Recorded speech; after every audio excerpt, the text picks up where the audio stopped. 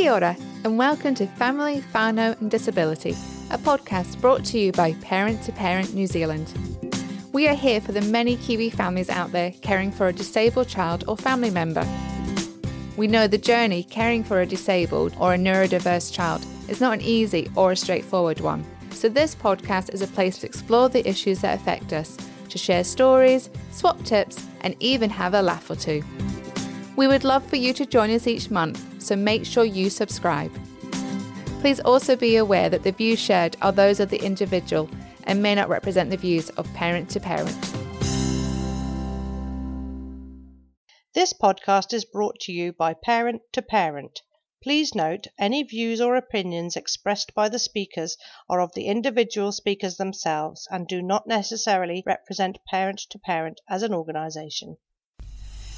Welcome to Connect, Inform, Support on Free FM 89.0. Brought to you by Parent to Parent, the not-for-profit organisation supporting families and whānau of babies, children, teens and adults with any type of disability or health impairment. Hello humans, welcome to Connect, Inform, Support. I'm Louise, your producer, host and altogether awesome unicorn of gloriousness.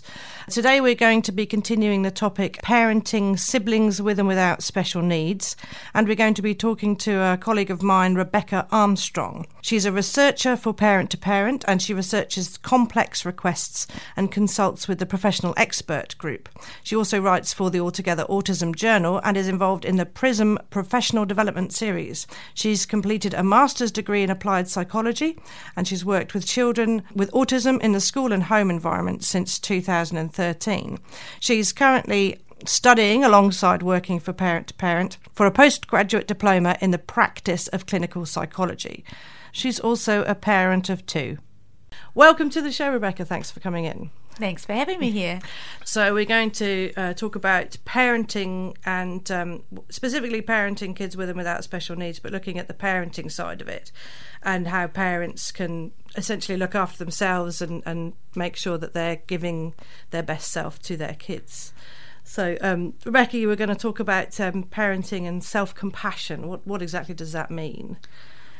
I think we're socialised as parents to put other people's needs first. We're socialised as women as well, not just parents, to put other people's needs first, that asking for help is seen as a weakness. We're kind of given these messages as we grow up. So, yeah, when I talk about parenting and self-compassion, I'm talking about looking and treating yourself with kindness that you treat others, or respecting your own feelings and understanding your own humanity, and being kind to yourself, and no blame and shame, no judgment, just actually knowing that you're doing the best you can with the tools that you have.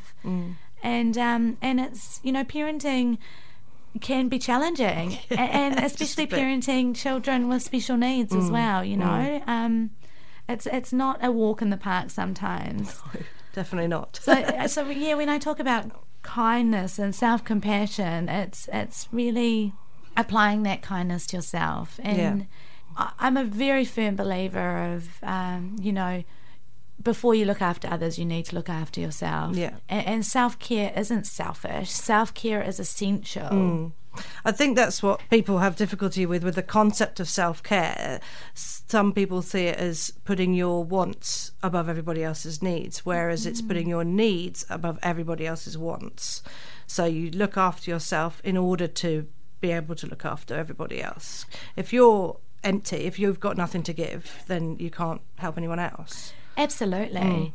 And we know that mothers, especially of special needs children, end up with higher anxiety, higher feelings of low mood, depression, all these kind of experiences. And if you're already working from banks that are depleted of any resources, such as your energy, your time, your motivation, your emotions are and empty essentially, then it's harder to actually care for others. Yeah. So it's that concept of filling your own reserves. It's that concept of filling your own energy banks, finding things that refuel you, whether that's even just 5 minutes of breathing out in the garden or, you know, these things that taking these moments where you can and scheduling in time for yourself. If you are, you know, we live in a very busy society that is usually, we are very time poor and we are overcommitted a lot of the time.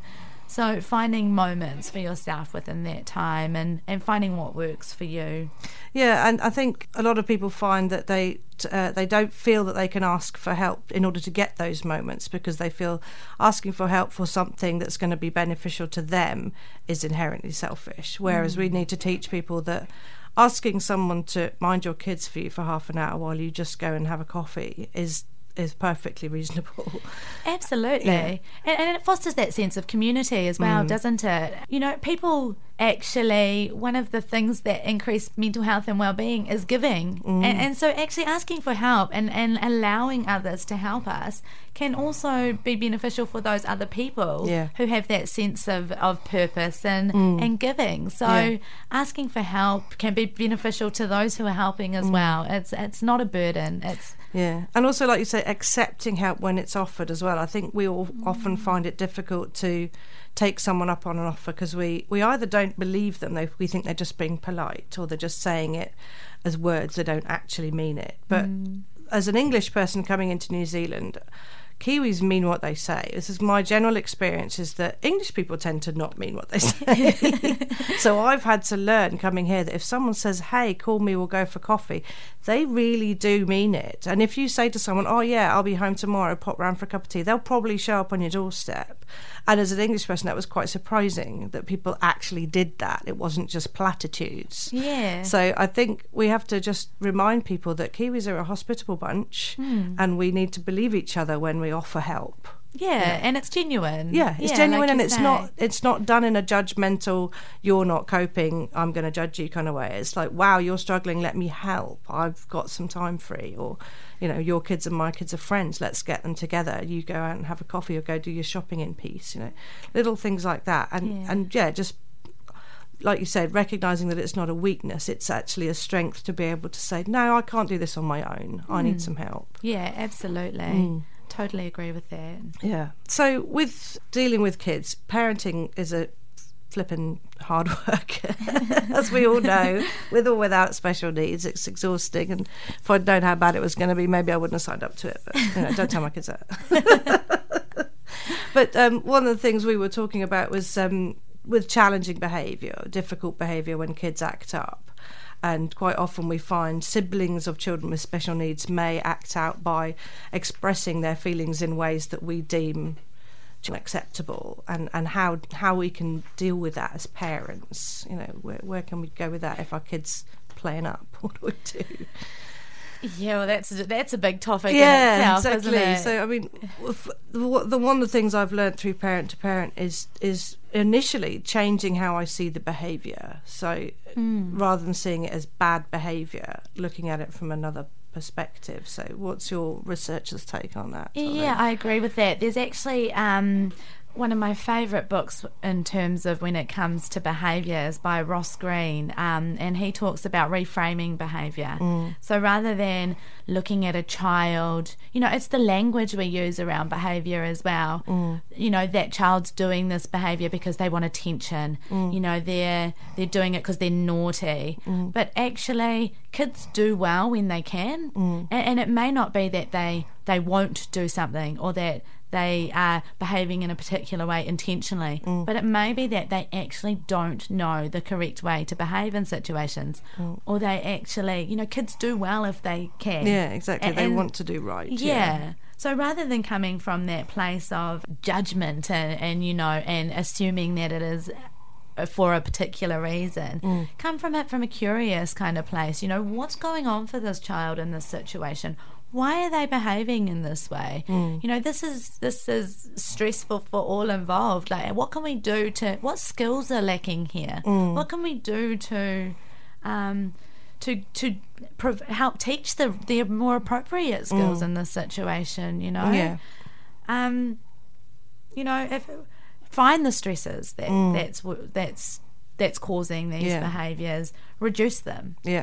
find what unmet needs are occurring and meet them. Yeah. And find skill deficits, find what's going on, what skills are lacking or what they're struggling with, and teach them. Yeah. So there's kind of, rather than naughty, punishment, reward kind of, that has its place as well, of course. But as a curious detective almost of behaviour and thinking, actually, kids do good when they can. If a kid knows how to behave in a situation, that behaviour is a communication. What are they communicating to us? I think that's going to be quite a hard concept for a lot of parents to take on board. I know it took me a while, and I still struggle with it, the idea that kids are not doing something on purpose if they, even if they know the rules for, on a basic level, they know they're not supposed to jump on the sofa. But we also have to remember age appropriate. We keep looking at kids through adult eyes, and we forget what it's like to be 8 years old and to not really have much impulse control. Yeah. And I think sometimes maybe jumping on the sofa is a lot more fun than getting, the reward pays off more than mum tells me off, but I got to jump on the sofa and have a bit of fun. Yeah, exactly. There's a payoff. Yeah, exactly. Yeah. But then a lot of parents might think, oh, well, maybe I need to make harsher punishments for doing this bad behaviour, inverted commas. So, how do we teach parents to manage this sort of behaviour in this kind of way without it being constantly ramping up the punishment to make the kid comply, as it were? Yeah, and I think in that specific situation is a nice little example. Obviously that child is getting something from jumping on the couch, and especially if you've got a child that might have sensory requirements or so maybe it's telling you that child needs some kind of sensory input. They might be seeking some jumping, the wind, the feeling. So it's probably more about providing, okay, you're not allowed to jump on the sofa. That is the rules. It could break. It's inside. There's a window right there, explaining why, but providing an opportunity of where they can get that same sensory input. Is there a trampoline? Is there a little... you can get those little ones that maybe they could jump on. An alternative. Be creative. Sometimes I think parenting is all about being a bit more creative with the resources we have. Yeah. But for that specific example, I think it's providing opportunities, talking with the child, working with the child. Yeah. Make it collaborative.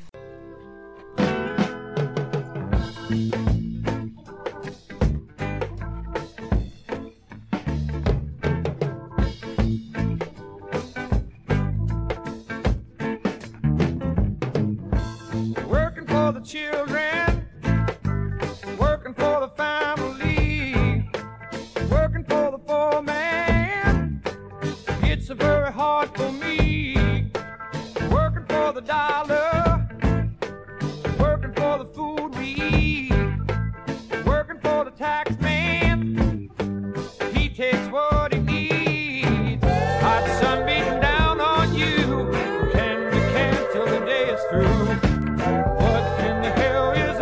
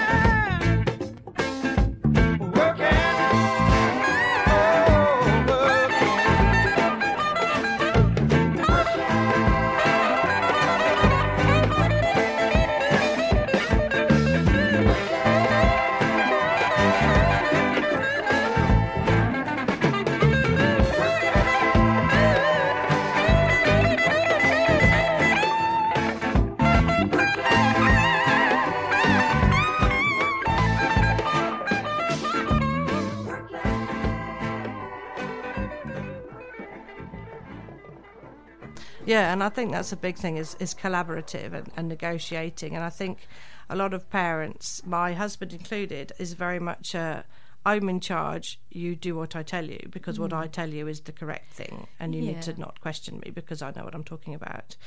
Whereas I'm much more, and I'm becoming a lot more of a negotiator, a lot more of a what's going on here. Yeah. So I'm trying, husband is doing better at listening and coming more to the negotiating table, but his natural go-to is still dictatorial rather than negotiator.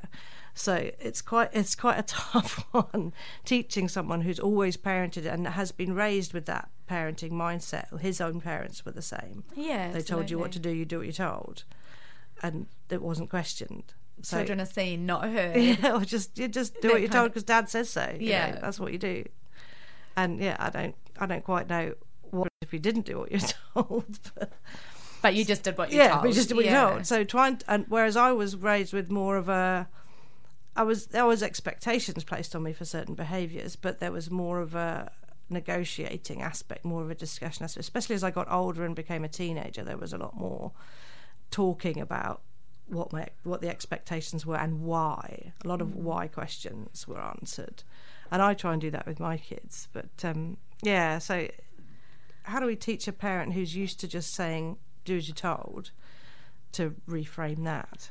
Yeah, I think again that's very individual. Yeah. Some people will be more open to that than others. Yeah, people have to be open to the change, I suppose. Yeah, but I think you mentioned something really good there when you talked about our own expectations and what we as parents expect from our children, sometimes probably more than is capable in some situations. Kind of see them as little adults, but actually developmentally they don't have that same abstract thinking that we have. They don't see the world in the same way that we see the world.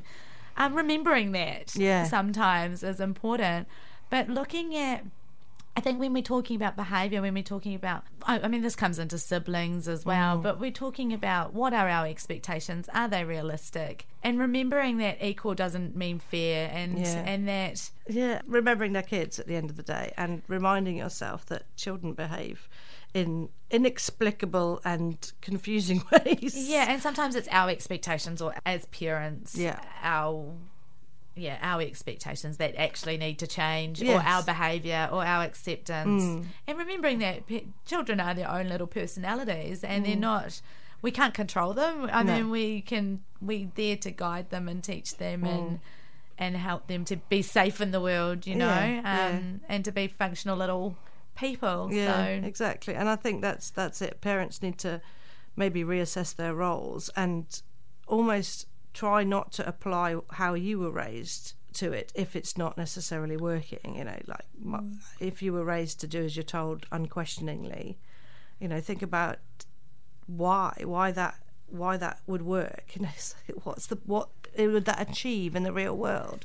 Obeying orders unquestioningly leads to quite horrific things sometimes. So teaching your kids to question you, although frustrating and infuriating, means that they're developing their own sense of morality and things like that. Yeah, and to a point as well. It's a really difficult concept to apply to everyone. Like every family situation is so different, and what works with one child, such as very clear guidance and strict rules, and those might work really well for that family. And then what works for another might be that more flexible, negotiative kind of dynamic. So again, it's very dependent on the family, on the individual. But I think if parents can, you sit back, you reflect, and it's like, why am I wanting to change this behaviour?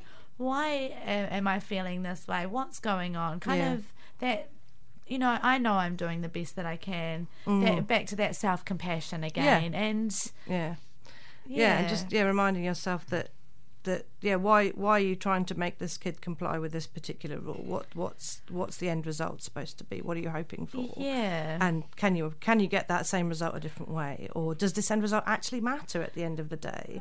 One of the things I learned about on various parenting courses was to think about, will it matter in 10 minutes? Will it matter in 10 weeks? Will it matter in 10 months? Will it matter in 10 years? And you think, if it's really not going to matter in a couple of weeks' time, why am I fighting about it now? Yeah. And then we could get into those. I know personally I do get into those little battles Exactly. when you're fighting and you're actually thinking, oh, this is such a purposeless, Yeah. there is no purpose to this argument, Yeah, and now exactly. it's just a battle of wills. That's what and it I'm comes down likely to. to not win. Yeah, exactly. It comes down to who's going to cave in first. Just getting frustrated Yeah. and getting my own wound up emotionally myself. Absolutely, yeah. But- Yeah, you have to just stop and go, hang on, this is a pointless argument. We're not getting anywhere. I'm going to go away and calm down. Which is very hard to do in the moment. It is. It's yeah, extremely and I hard. think it's being gentle with ourselves, walking away and thinking, I could have handled that a bit better. Yeah. Next time, be a bit reflective. Yeah. And come up with strategies for yourself to deal with things next time. And being willing to show that vulnerability to your children as well, I think, is really important. A lot of people are afraid to back down or to change their mind or to apologise to kids because they fear it shows some sort of vulnerability that the kid will then exploit in future, which isn't true.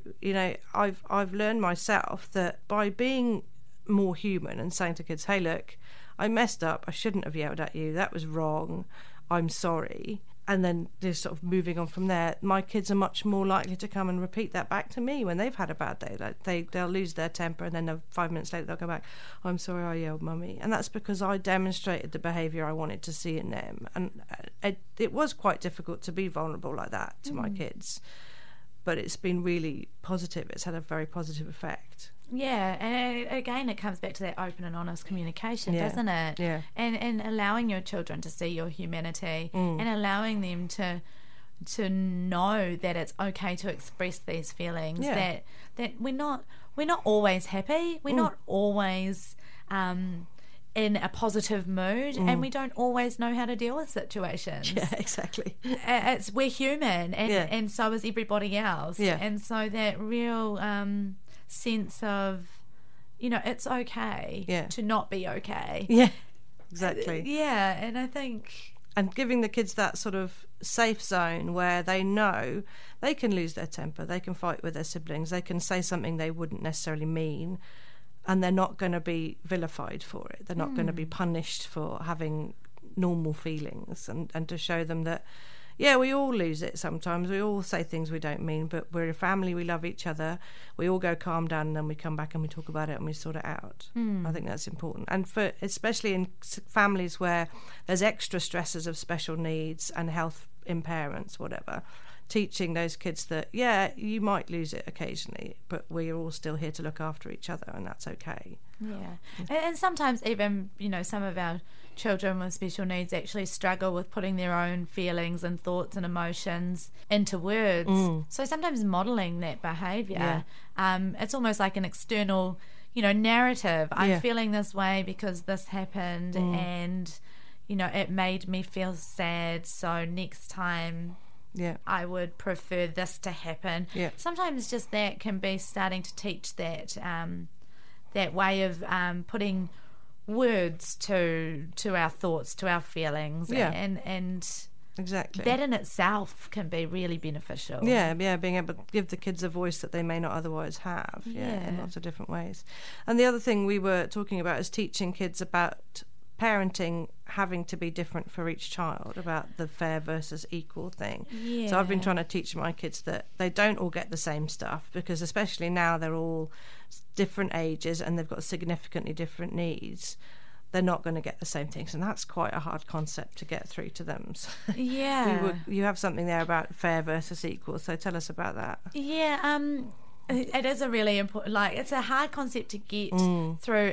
I'm thinking siblings here, especially when they see, a special need child getting a lot more attention, feeling a bit left out, or feeling like, why do they get away with something that I wouldn't get away with? Yeah. And so this fear is not always equal concept. There's a nice little analogy, actually, that talks about talking with your kids about fear is not always equal. And you can kind of compare it to, being a parent or being a teacher is like being a doctor. And kids go to the doctor with different needs. One might go with a scraped knee, one might go with a broken arm, one might go with a cough, and one might go with a sore stomach.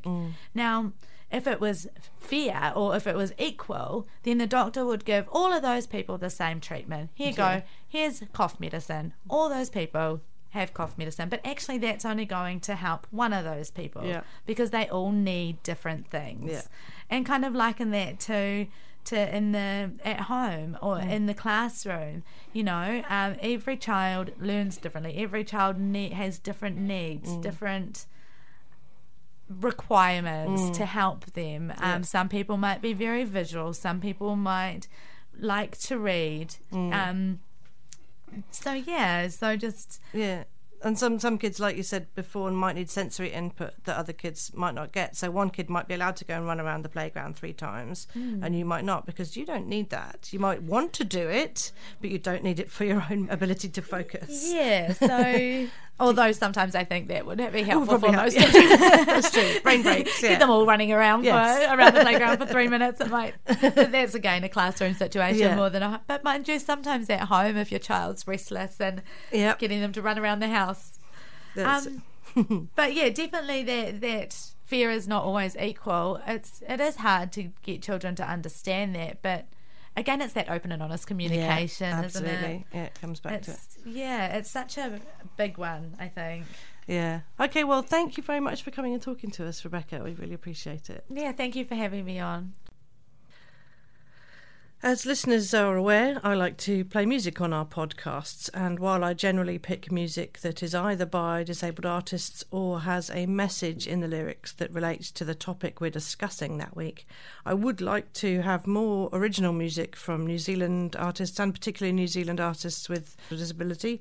So if you or anyone you know produces music that you would be willing to share with us so we could put it on our podcast, and then we'd link to your website or your Facebook page or whatever band links you had in our show notes, and we'd mention you on the podcast, please do let us know. You can contact me through the Parent to Parent website, parenttoparent.org.nz. So have a look at our website, click the Contact Us button, and the info can get through to me.